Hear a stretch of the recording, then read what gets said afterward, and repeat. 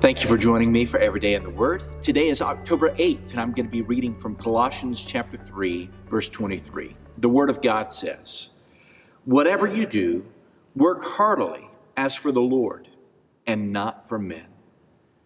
Did you know that there's a secret to having joy in whatever job you have? There's a secret to having a peace and knowing that what you're doing is significant and matters.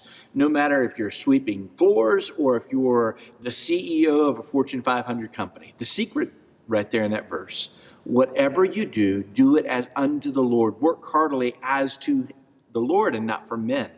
If you remember that your ultimate boss and the one that you're trying to please is the Lord, then every act of work becomes an act of worship. Every moment is a moment given to God that provides incredible joy for you. So today, go and live for the Lord. Work your hardest, do your best, and give it all to the Lord for His glory. And have a great day.